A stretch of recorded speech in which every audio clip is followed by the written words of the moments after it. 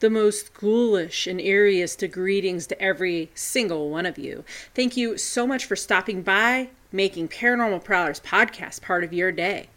As always, those tunes are courtesy of the amazing Bobby Mackey, and I'm your host, Tessa.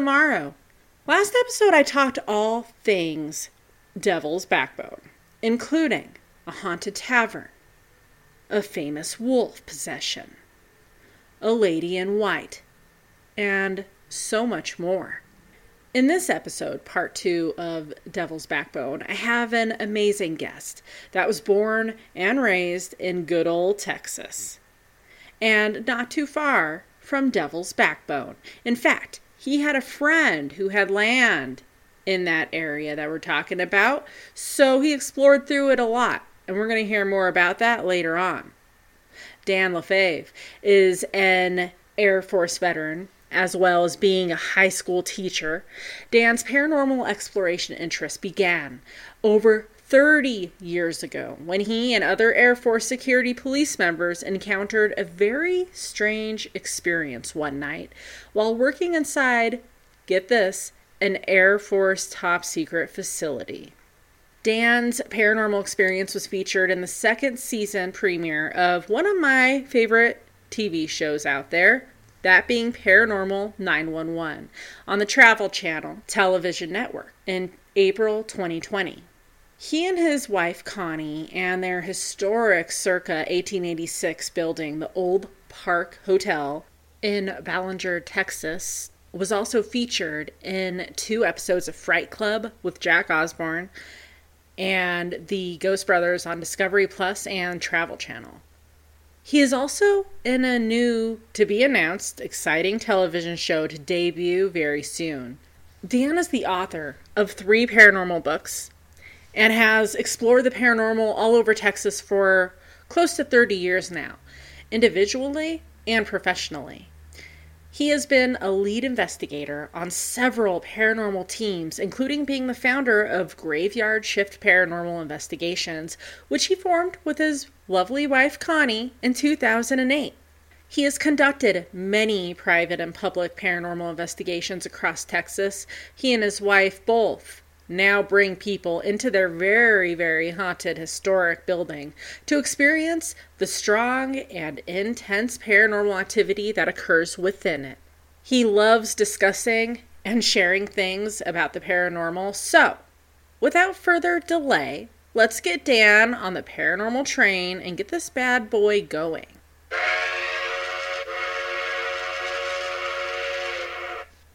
Dan LaFave, thank you so much for joining me in this very special episode, that being part 2 of Devil's Backbone. Welcome to Paranormal Prowlers podcast. Great to be on, Tess. Looking forward to having a great conversation. Oh, absolutely. There's something just about the paranormal community. It's such, it has such a strong bond, and I always love talking to people, hearing their encounters and experiences, and I never get sick of it. I could do it all day, every day. I'm the same way. I mean, I've been doing this so long, and it never gets boring, It doesn't. It's just, you always, like you say, you meet new people, and you see new things, and you do new things, and it just goes from there, and that's what makes the community so great. Oh, absolutely. Could not agree more with you. So, first of all, I want to say real quick, you served in the Air Force. Thank you so much for your service. It's truly appreciated. I have so much love and respect for our brave men and women in all the military branches. So, thank you. Thank you. Yeah, it's been ages, but that was a great part of my life. What's funny is I separated in 2000, which is like 21 years ago. Wow. I kind of look back on that, and now I almost wish I would have retired. It's one of those things. Right. Yeah, no, I hear you. Well, it's greatly appreciated. I have a lot of family and friends that have served in all branches, so yeah, it is definitely appreciated. We're a pretty military family. My wife was Army, so. Oh wow, cool. We're very military, so. That's awesome. Good for you guys. Well, when you see her, thank her for her service from me too. Will do. So, Dan, how did you first find out about Devil's Backbone? Did you grow up hearing tales about it or legends, or tell me about that? Yeah, I actually did. I mean, I'm going to date myself a little bit here, how old I am. I turned 54 this year, and I grew up in San Antonio. I was born there. Oh, very nice. San Antonio is only probably, I don't know, about 70 or 80 miles from Devil's Backbone. And the way I remember it initially, because I've been there several times over the years, but my first trip there, we had some family friends, some really close friends. And one day they would come usually and pick me up because she was friends with my mom, and they grew up together. And they would go on these long drives, you know, through the country and everything, and take me along. Yeah. And this particular day, you know, they picked me up out of San Antonio, which is, you know, it's city atmosphere. And we ended up driving out to the country, and I had no clue where we were going. I was about 7 years old. And, you know, being a 7 years old kid sitting in the back seat, you're staring out the window and everything. Yeah. And next thing you know, we're just like in this region of canyons, and the road is going down, the road is going up. It's real steep. There's just really big curves. And then all of a sudden, the road just opened up where I could just see. It seemed like forever. Wow. You know, looking down into the valleys and stuff. And it was just the most awesome sight I think I've ever seen. And, you know, I'm sure it looks different now than it did back then because, you know, trees have grown up and more highways have been put in. But way back then, there wasn't much out there. And there really wasn't a whole lot of traffic either. And I remember we stopped at this scenic overlook and got out of the vehicle.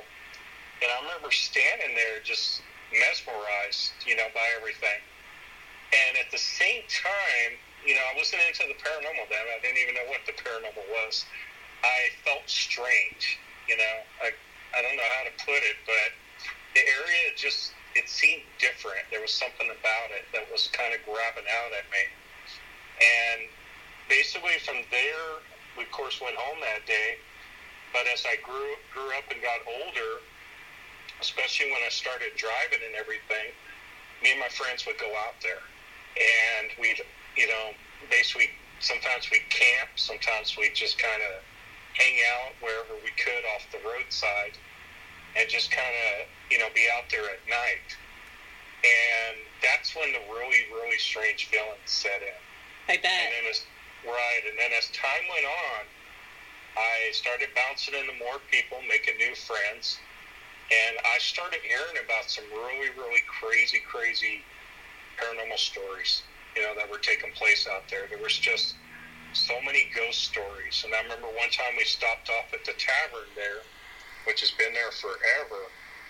And as soon as we went in there, we started asking them questions. And it was like we just opened up a book. They were just telling us about all sorts of things happening out there. And it blew my mind at the time because really the paranormal wasn't talked about way back then.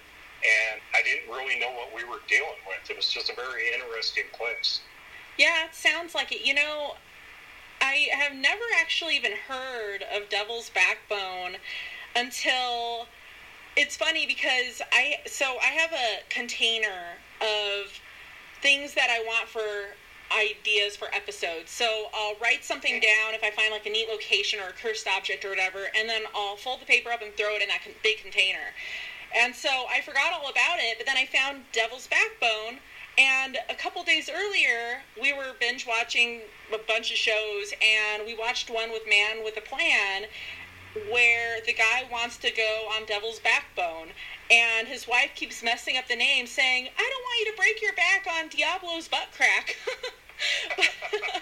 But like it was like 2 days later where I caught the Devil's Backbone, and I was like, oh my god, that's hilarious. It made me think of that episode. But I think it's really cool where it has so much history, so many legends, so many apparitions, from the Spanish monk to the soldiers, just to everything. And I think it's really cool, Dan, that you said like you were like around 7 years old when you first went through there, so you're like pretty young, but like you like, you remembered things, you know, like, with me, my memory's shot, so I'm, like, 7 years old. I don't remember, you know, but that's really cool that you remembered, like, the road and just, like, different things, and it's definitely a place that I would love to go to sometime and investigate, and I love that there's a haunted tavern there as well. That is, like, perfect.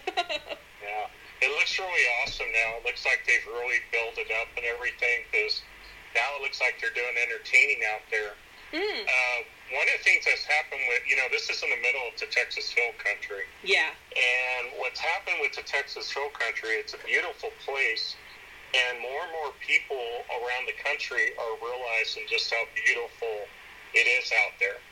Right. And what's happening is right now there's this huge migration of people, and they're putting up communities just all over that whole area. You know, which goes hand in hand with what I was saying back when I was young. There wasn't anything out there. Right. Now you see all sorts of neighborhoods and communities and, you know, different things that have built up around the area. And that's really neat. So, Dan, what would you say is your favorite thing about Devil's Backbone?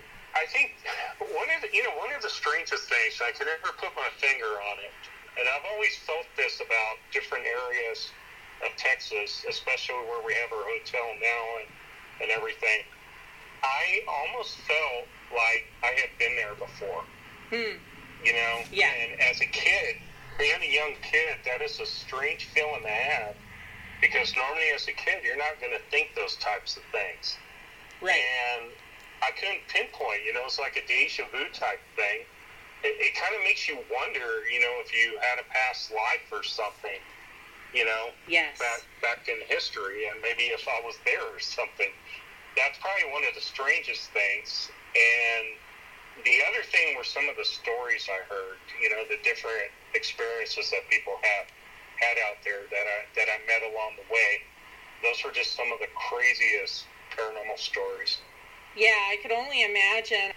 I'd like to hear some if you have some that you want to talk about, but I just have to say, when it comes to, like, past lives and stuff, I totally get what you're saying, Dan. Whenever I go to Tombstone, like the first time I went to Tombstone, I knew, I had never been here before, but I was like, this place was familiar to me. I knew where things were, and I know that I died here at some point. And it's just really interesting. I've never had that happen before, but just the fact that it's like, I was here, I lived here, and I died here, and I know it was like a violent death, and I died right here on the street. And so it is interesting how your brain is like, wait a second. Yeah, it really does make you wonder. Absolutely. You know, when you have those feelings. Yeah, I get that. So when you were saying that, I was like, yes. Yeah. What would you say, are some of the strangest things that you've heard when it comes to Devil's Backbone? One of the strangest stories I heard was several decades ago from a friend. He used to go out there a lot. They had some land, I forget exactly where it was, out there. And basically on their land, they had some cabins. And they used to go out there and hunt and do various things, you know, throughout the year. And every once in a while, a bunch of, you know, high school kids and different people would go out with them. Yeah. Out to this area and just kind of camp out.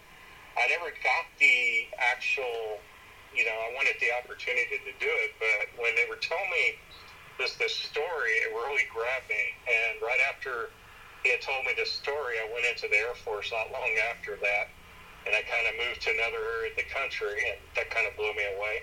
Yeah.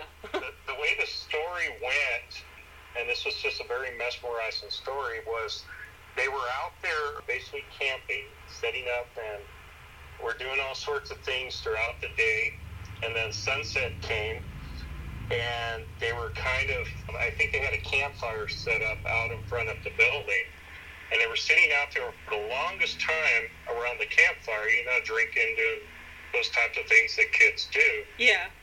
But they weren't like drunk. He emphasized that. He said, we were not drunk when we saw the vision. And right away I was like, what? I was like, vision? What vision? And he said that they were sitting out there just having a great time for a few hours, and I guess it got to be about 10 o'clock or 11 o'clock, and they decided to go inside And the fire, of course, was still out there. And they were inside probably about an hour. And all of a sudden, he said they were like inside talking. They were actually making noise. But this other noise was like over their own voices. They could hear this noise coming. And they all quit talking. And all of a sudden, they heard the noise like coming from the distance. It kept getting louder and louder. And all of a sudden, it dawned on them. They were like, doggone it, that sounds like a stagecoach. Wow. And they all basically ran out the door, and there was this old road, of course, going back right past the cabin. And right when they ran out the door, they're looking, and of course, they did not see anything at this point, but they could still hear it. They said all of a sudden, the apparition of a stagecoach, they said it looked real, though. You know, it didn't look transparent. Yeah. Basically goes right past them at full speed with about 2 or 3 men up on top, with one of the men looking towards the back. And right as it goes past them, a bunch of Indians on horseback are chasing them down the road. God. And they said the scene looked really frantic, you know, is how he described it. And the road kind of went around a bend as it passed the cabin. So they all ran out to the gate to basically look down the road. And this is, of course, all on their land. Yeah. They just had their area fenced off. They said right as they're looking and this apparition of stagecoach and Indians was approaching that bend, they said they all of a sudden vanished, like right in front of them. Oh my God. And there was like 7 or 8 witnesses. They all saw it, and they were just blown away. Yeah, that's absolutely just mind-blowing. That would be like the grandfather of like apparitions or like, you know, sightings, to see something like that.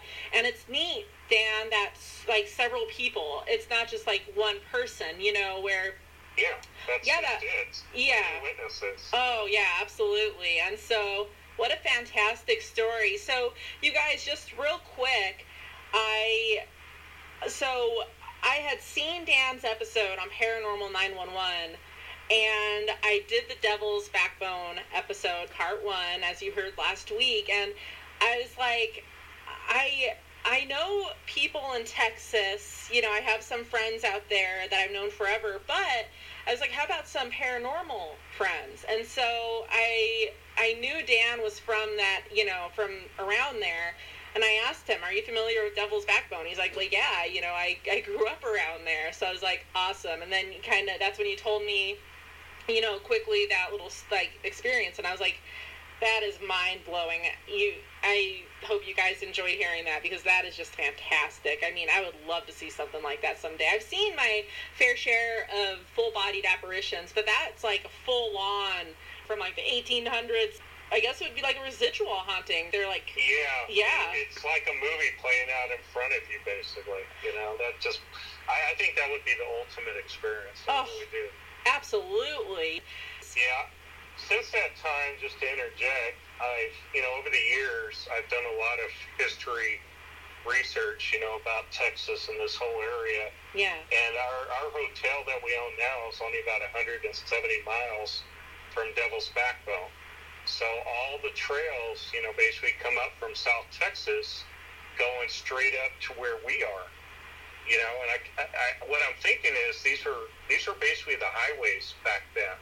Right. And at the time, there was a lot going on, and this whole area of Texas was actually under Comanche Indian control. And the Comanches were just everywhere. Right. And if anybody knows about the Comanches, they were like the fiercest warriors on horseback. Yeah. And a lot of battles took place in Texas, you know, because unfortunately they were having land taken from them, you know, and various things. So there were a lot of things going on with the Comanches. So, you know, it makes me wonder if those were Comanche Indians chasing after the stagecoach. Oh, yeah, that's a good point. Yeah, that would make total sense. And It's not like today where it's like, oh, okay, honey, let's go for a drive. No, back then it was dangerous, like you said. Like you were either getting robbed or shot at or ambushed, and it was totally, it was totally different then, where if you get into a little accident or something and someone's there to help you, it's totally different back then, for sure. You didn't know what you were going to run into. And, right. One of the things I've emphasized to people, because, our building goes back to 1886. It's been there a long time. And the town of Ballinger, where we're at, is a very old West town. But one of the things I emphasize to people from studying history is we like to think of the Old West as being a great place. Yeah. And in a lot of respects it was, but it was also a very brutal place. And there was also a lot of violence. And like you said, if you went on a stagecoach ride across Texas at that time, there's no telling what you were going to encounter. Right, absolutely. And it's not like, you get to point A to point B in, a few minutes or an hour. I mean, a lot of the times that was several days where you're like, feeling vulnerable and uncomfortable. And I'm sure it wasn't like this beautiful sightseeing. Oh, look at that over there. I'm sure they were on edge. Exactly. And that's actually, I did some other research. You've heard the term riding shotgun, right? Yeah. Mm-hmm. Most people use that term now, to take the passenger seat in the front seat. Right. Well, that term actually comes from stagecoaches. And it actually came from the term where a guy would carry a double-barrel shotgun and sit next to the driver on the stagecoach riding shotgun. And basically that's how they defended themselves as they went down these trails. Yeah, and I'm sure if that were still the case, I'm sure there are some who wouldn't be jumping for riding shotgun these days. Right. But it's interesting how these sayings, where they come from. Yeah. And that's literally where that saying came from. It just came from the fact of a man sitting there with a shotgun in the 1800s, in Texas and other places, riding the stagecoach trails. Right. No, that's very interesting. Yeah, it is neat, like you said, where these like sayings came from and stuff. It's had to come from somewhere, and yeah, that would make sense. So that's neat. I'm glad you shared that experience. So you yourself, have you seen like any apparitions at Devil's Backbone, or what kind of paranormal or supernatural happenings have happened with you out there? To be honest with you, I just felt weird out there. All the times I was out there. I went out there with some friends one time, like I was telling you earlier, and we were just hanging out, and there wasn't any traffic that night. It was a really quiet night, and we were out there several hours. And at one point, we just heard the creepiest, strangest sounds, like almost sounded like you've heard coyotes howling before, right? Oh, yeah. Well, when it first started up, we thought it was coyotes howling. But we realized real quick it didn't sound like that. It sounded like something different. And we're just basically like, after a while it really got our attention because it was getting closer, whatever it was. And it kept getting louder. And it was pretty creepy. I mean, to be honest with you, I don't know exactly what we were hearing, but it wasn't coyotes. I know Texas doesn't have wolves, for the most part that we know about. Right. But if you would have heard what we heard that night, it was just very, very creepy sound. Wow. Yeah, so when I do episodes like this about places, and it kind of makes me get my research boots on, and dig deep. And I found like a lot of encounters and experiences and different haunted happenings when it comes to Devil's Backbone. One of the things that I saw a couple times, one was in one of Burt Wall's books, and then from something else, is that long ago this like thing was killing people's cattle and other animals or what have you. Yeah. And I kind of explained it in the first episode, but basically at the very end they get this like professional hunter who's been doing it for decades to come and hunt this thing. And when he saw it, it had red eyes and fire was coming out of his nose, and he was making these weird, horrible sounds. and then he was like living in a den of rattlesnakes, and just really interesting stuff. But there's been a few cases where people heard this horrible sound, and all of a sudden it's like this gigantic white ram, like, I don't know. Who knows? Maybe that's what you heard. It might have been, now that you described that easily, because what we heard was coming closer and closer and closer, and honestly, after a while, we got pretty spooked, because I wasn't used to the paranormal, the way I am now. Right. And honestly, I don't think you're never ready for the paranormal. I shouldn't even use that term, because you don't know what's coming with it, that type of thing. Yeah, I always take something from every investigation. It's never the same, and I always tell people that. They're like, well, but you go to this place a lot. Well, yeah, but I could go there 10 times, and every time I'm going to get a different investigation out of that place. I'm going to get different results, different things happening and stuff. And so it is neat. I haven't been doing this for nearly as long as you have, but over 10 years, but I've been a fan my whole life of the paranormal. But yeah, there's sometimes where I'm like, wow, what the hell just happened? Did that seriously just happen? But I love that. No two experiences in the paranormal are ever the same. You never know what's going to happen. Yeah, I absolutely agree with you, and it's never a dull moment in the paranormal field, that's for sure. So, Dan, there's, as mentioned earlier, there's so many apparitions that are seen throughout Devil's Backbone, like the Ghost Riders and the stagecoach, like what your friends saw and the Indians. And do you believe these Ghost Riders, a lot of people have claimed to see Ghost Riders, and do you believe these to be possibly soldiers or cowboys or maybe a mix of both? Some people have said they even have mentioned seeing Confederates.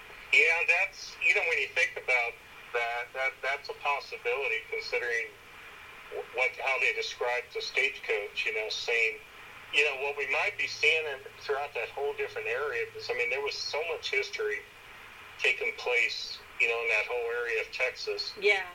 We might just be seeing things being played back to us, and right. And when, like you say, with the Ghost Riders and everything, it's turned into a myth, but in a certain sense, but it probably comes from an actual experiences of seeing, like what you said. Maybe it's Confederates riding. People are seeing things and they're interpreting things the way that they might interpret it, and maybe they might look a little spooky. You just don't know. Right. So I think everything kind of comes from a place, and this that's how the stories get going, but everything does come from an experience. Yeah, absolutely. So obviously you're from that area. I'm sure, have you heard of the author Burt Wall?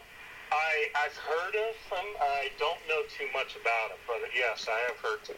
Yeah, I didn't really know about him at all until I started doing research on Devil's Backbone, and his name kept popping up in different locations, and it seems like almost every legend or experience that I heard, he also, I was like, oh, this is interesting, I'm going to get his book. So I got his book, and it was just filled with so many different encounters and experiences and everything like that. Like, you heard about, I'm sure, the John Viadiel wolf possession. Yeah, I heard about that. Yeah, that was actually his son's friend. They were actually visiting him for Super Bowl Sunday when they went out to explore.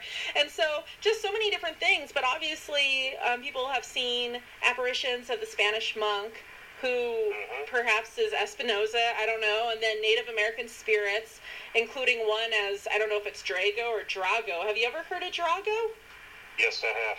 Yeah. Okay. I don't know if I said that right. Did I say it right? No, it's definitely, I think you said it right. That's how I would pronounce it. Right? But you're right. I have heard of that associated with the area. Yes. Yeah, I have to put the Devil's Backbone on my list, I guess. When I drive from North Carolina to Colorado, I'm always going through Texas, but I don't think I'm going, Texas is so huge, as you know. And so it's like a day to drive across the state. I know. I always used to say, oh, God, I love Texas. I love the food. I love the people. But I'm like, I hate Texas. I hate driving through it. and so we'll be talking about something, and my boyfriend will say, oh yeah, like I'll be talking to somebody and he'll say, oh yeah, she hates Texas, and I'm like, no, I hate driving through it. I love Texas, but I hate driving through it. I always have to like fix it. I was like, no. And I have a lot of listeners from Texas. Yeah, all you Texans out there, thank you. I think one other thing I wanted to say real fast, going along with what we're talking about, that whole area is basically almost like aquifers under limestone. Yes. So, it's basically a huge limestone shelf that goes all the way across that whole area. And everybody knows, what happens with limestone. It's always associated with the paranormal. It's almost like it traps energy and things like that. So maybe that plays a factor into it. Right. Absolutely. Yeah, there's been so many cases with hauntings, and then come to find out, limestone is usually involved. And so it is very interesting. There's some people out there who are like, no, I'm a geologist and whatever. Whatever, They're like, I can tell you this until I'm blue in the face. And I'm like, well, you're blue enough. Stop it. but yeah, very interesting. It seems like such a neat, unique, rare gem of a place that next time I am in Texas, I'll just have to, even if it's a detour, I'll just have to go and check it out and investigate a little. Dan, obviously I'm going to have you on again to talk about your experience that you had that fateful night that you shared on Paranormal 911, because, that one was also absolutely mind-blowing. Yes, that's what got me going over 50 years ago. So I can only imagine. Definitely was a deep experience. Absolutely, yeah. When I was watching that, I was like, that is so cool. That is like, so I wrote down your name. I was like, okay, I'm going to get a hold of this dude someday. But before we end this week's episode, Dan, I do want to ask you quickly about your wife, Connie, and yours hotel, the Olde Park Hotel. I'll have to put that on my paranormal bucket list as well, but talk a little bit, if you will, about your hotel. Okay, well, it happened, basically how we acquired it is interesting, because we weren't out looking to buy a haunted hotel. Most people think when you acquire something like this that that's what you're doing. And a lot of times that's the exact opposite of what you're doing. Yeah. Me and Connie, we met several years ago and, of course, got married. And we met through a friend of ours who was in the paranormal, and I was actually on a paranormal team. And basically, Connie joined the team, and one thing led to another, and we got married. And we ended up moving to deep South Texas. We were in San Antonio at that point. We went deep South Texas. And we ended up, actually before we moved, we were on 2 paranormal teams at that point. And one of them was actually a TAPS family member team, if you remember when TAPS got going with ghost hunters. Well, we were one of the few teams here in Texas that was actually a TAPS family member team. And then, of course, when we moved, we went down deep South Texas, and we ended up creating our own paranormal team called Graveyard Shift Paranormal Investigations. And we did that back in 2008, I believe. And we did that for several years while we were living down there. And we did a lot of private, a lot of public. We used to take news teams with us. We took a Telemundo news team with us one time into a haunted location. And it's just funny when you take news teams with you. They don't know what's going to happen. And then their eyes get really big as things are happening. And I think those are the best, because the news teams are slightly skeptical, and then you take them in a haunted location, and they're with you when it happens. And you turn around and you look at their eyes, and their eyes are like really big. Like saucers. Right. And here they're trying to interview you and ask you your impression, but at the same time they're shaking, holding the microphone because they experienced it themselves, that type of thing. But anyway, we did a lot of things down there. And I mean, we've been all over Texas. We've investigated a lot of different places together and just done a lot of different things. And we ended up, at one point, my wife was a high school teacher, and I was having a hard time getting a job down there. So we decided, we have to go somewhere else. Well, I didn't want to go back to San Antonio, even though it's my hometown. Yeah. Because it's gotten too big. I can't handle the traffic. I hear you. And things like that. I mean, I love the town. I have a lot of friends there. I love to visit. Yeah. I just don't want to live there anymore. It's too big. Yeah. And same thing with all the other big cities in Texas. I was like, don't want to do it. So we ended up deciding to move to the area where my wife is from, which is San Angelo, and that's where we live. And we started doing paranormal things when we got up here, because in West Texas, there wasn't much heard of at the time. All other areas of Texas, people were hearing about, but nobody really knew anything about paranormal in West Texas, so we started exploring that. But we started finding out that there was a lot out here. People just weren't writing it down, but there was a lot of things happening. And one thing led to another, and in 2015, I saw this article. It was in a big San Angelo newspaper, and it was a really big article, and it was about the building that we ended up eventually buying. And at the time, it was an antique store, and it dated, way back to, we think it's 1886. We're kind of having a hard time pinpointing the exact date. We know it goes back to at least 1900, but we're thinking that it goes back a lot farther than that. They just didn't keep documents very well, back in the day. Yeah. But when I was reading this article, it just mesmerized me, and I told Connie, I was like, we need to go see this place. And when I contacted the owner, this story came out around Halloween in 2015. And the owner just basically blew me off like you won't believe, because she, even though I told her who I was and what I've done, and, that we just wanted to visit, she was getting hounded because that story was so popular. Everybody was just all over it. Yeah. And the reason why everybody was all over it is this building was rumored to be haunted, very haunted, for many decades. And everybody couldn't wait to get in there. So when that story popped up, she's just being hounded again. Everybody wanting to go in her building.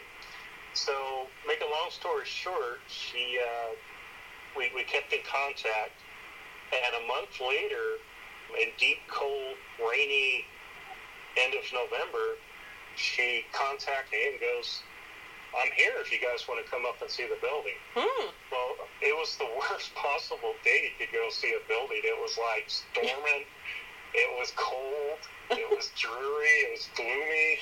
I mean, it's the worst day that you could go see a haunted supposed building, Right. The weather. So anyway, my mother was with us at the time visiting, so we packed her up in the car and didn't really tell her what we were going to do. We just told her we were going up to see an antique building, up in Ballinger, check out the area. She's like, yeah, I'll go for it. But anyway, we all go up there.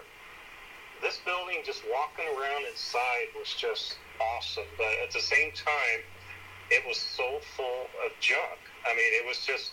It had great antiques in it, but it was also just wall-to-wall stuff. It's like really hard to walk through. You couldn't even see everything. Kind of like a hoarder?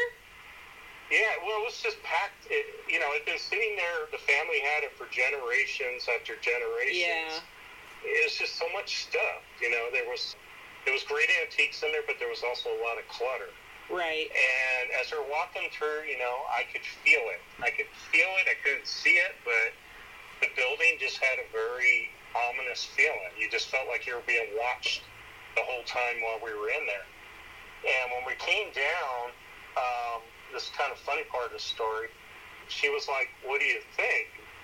And we're like, the building's pretty awesome as we're coming down the stairs. And she goes, it's for sale, And right away, I get this look in my eyes, and Connie turns right around and goes, oh no. Connie's like, nope, not going to happen today. And I'm looking at her like with puppy dog eyes going, there's potential here, and all these things.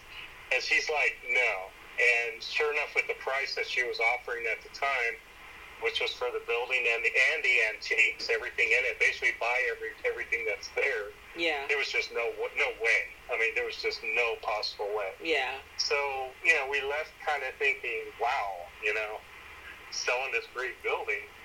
Well, at the same time, right after that, we hit a very negative time in our life. Oh. And most people don't like to go through those times, but I ended up losing my mom like 3 or 4 months after that visit. Oh. Very, very suddenly. She passed away in our house. Oh, jeez.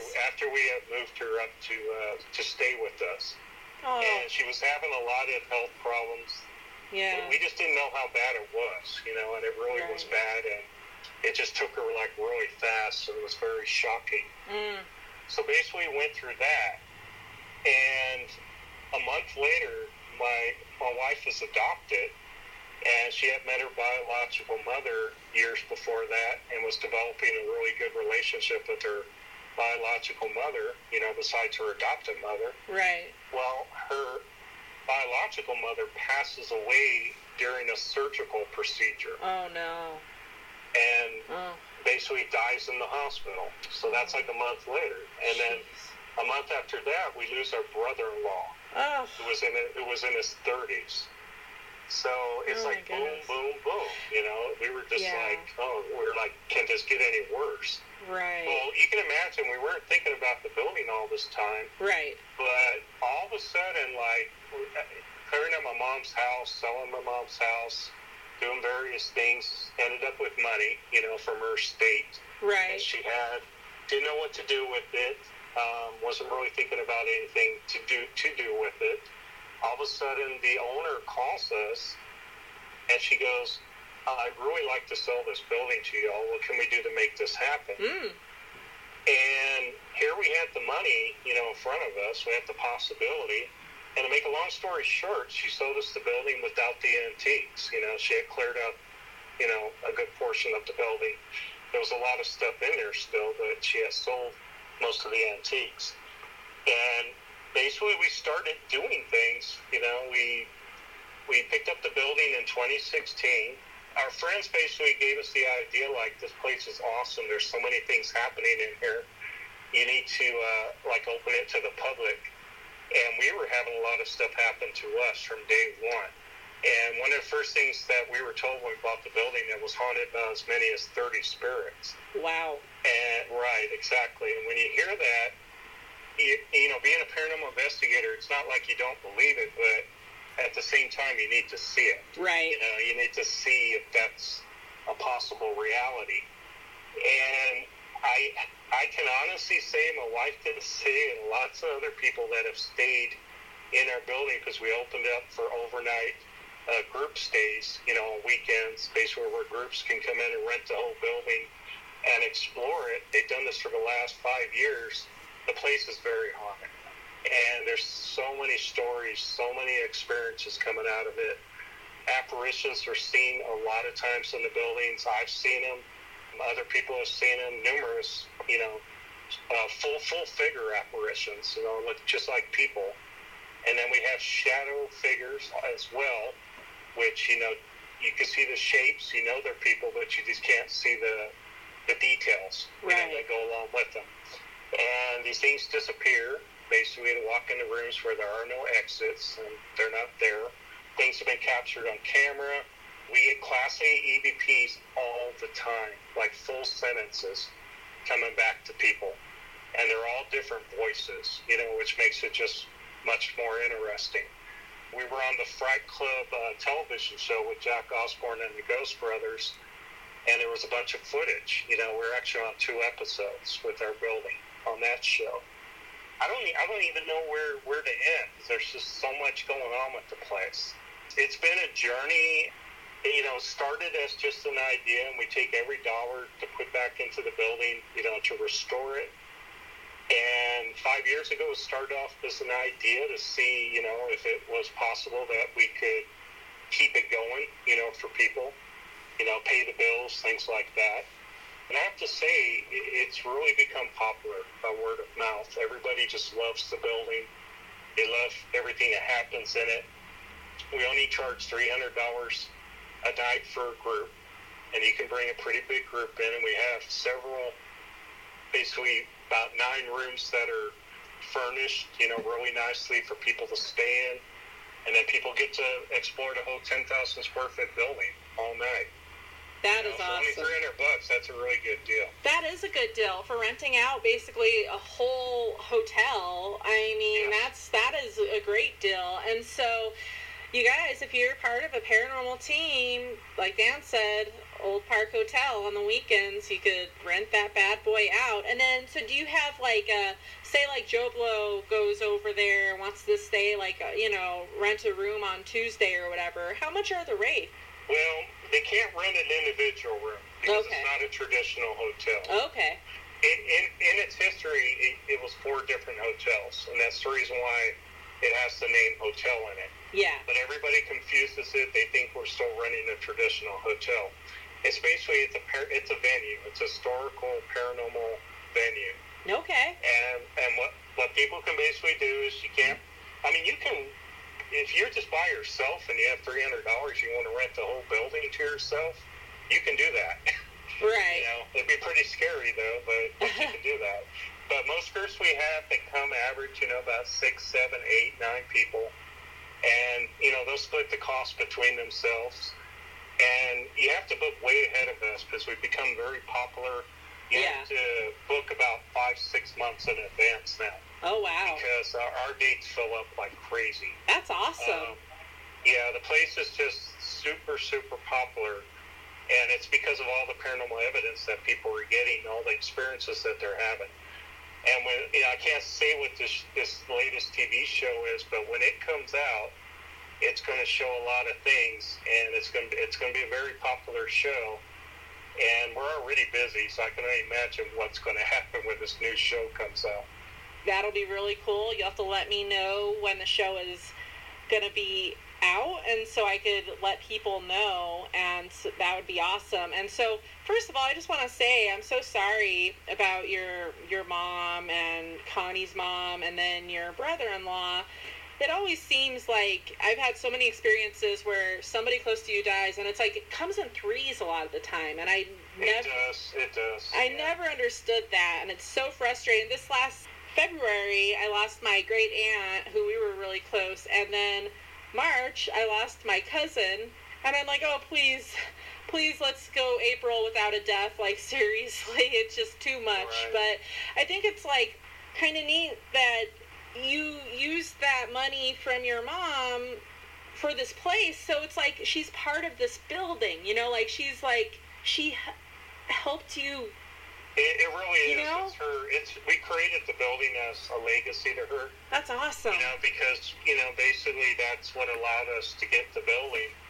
And, again, we weren't looking for the building, but right. It almost feels to us like the building picked us.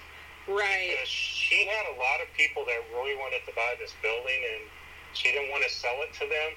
We've been told that the wood inside the building, if you were to dismantle the building, not that we're not going to do that, but we've been told that the wood inside the building's worth $1 million easy. Wow. Because of the value, the vintage, and I guess some people are looking to buy the building to do that kind of stuff.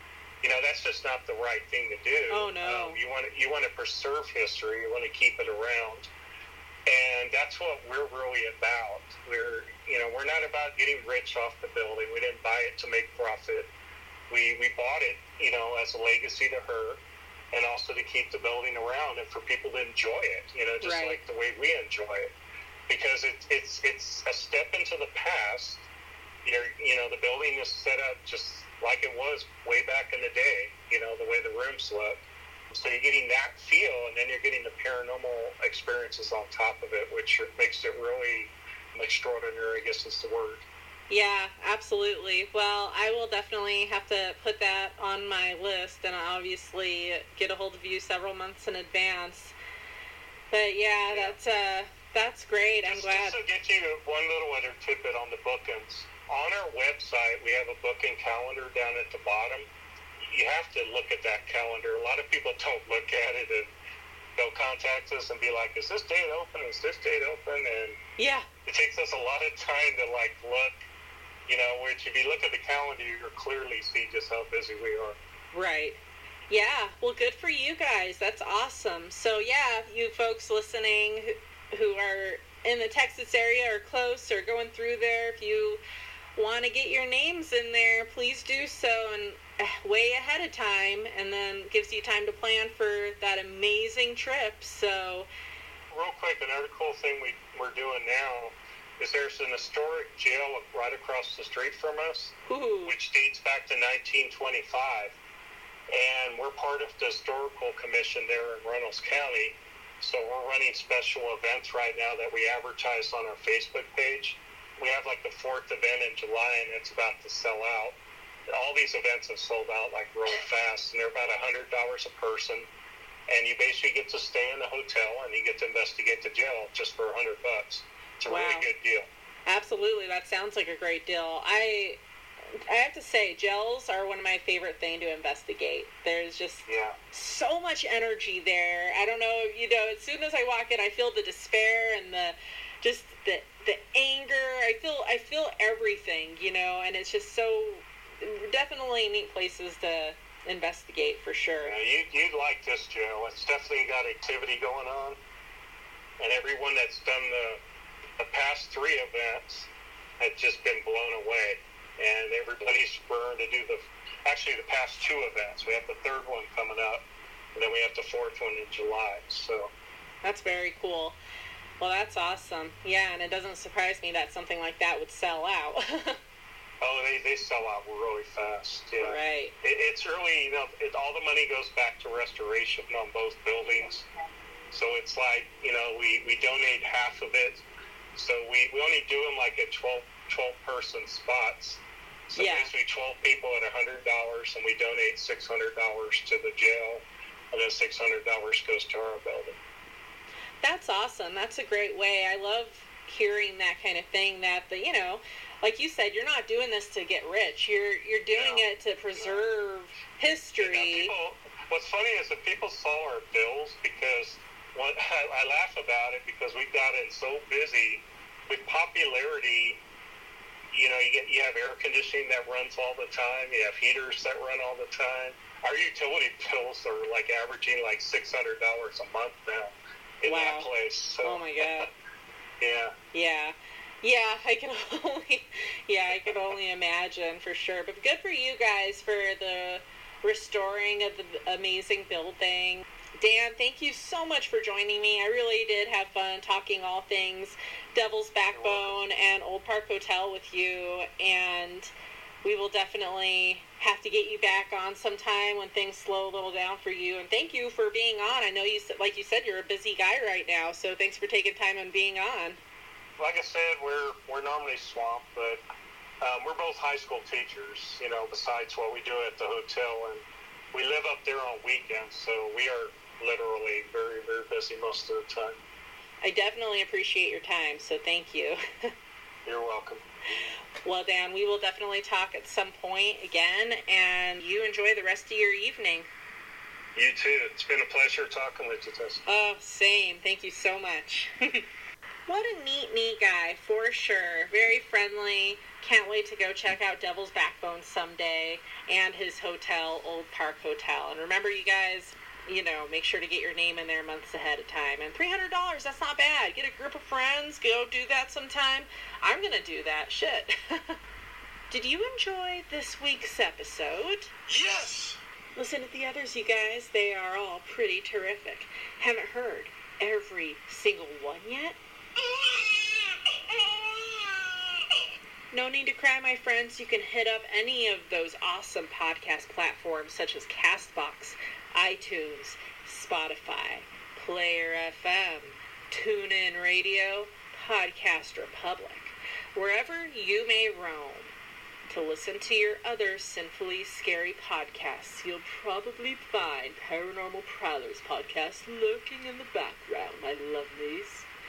This week's special city shoutouts go to Green Bay, Wisconsin, Blacksburg, Virginia, Lead, South Dakota, Oshawa, Canada, and Towson, Maryland. As always, you guys are phenomenal. You're rock stars in my book. It is so appreciated you stopping by and listening.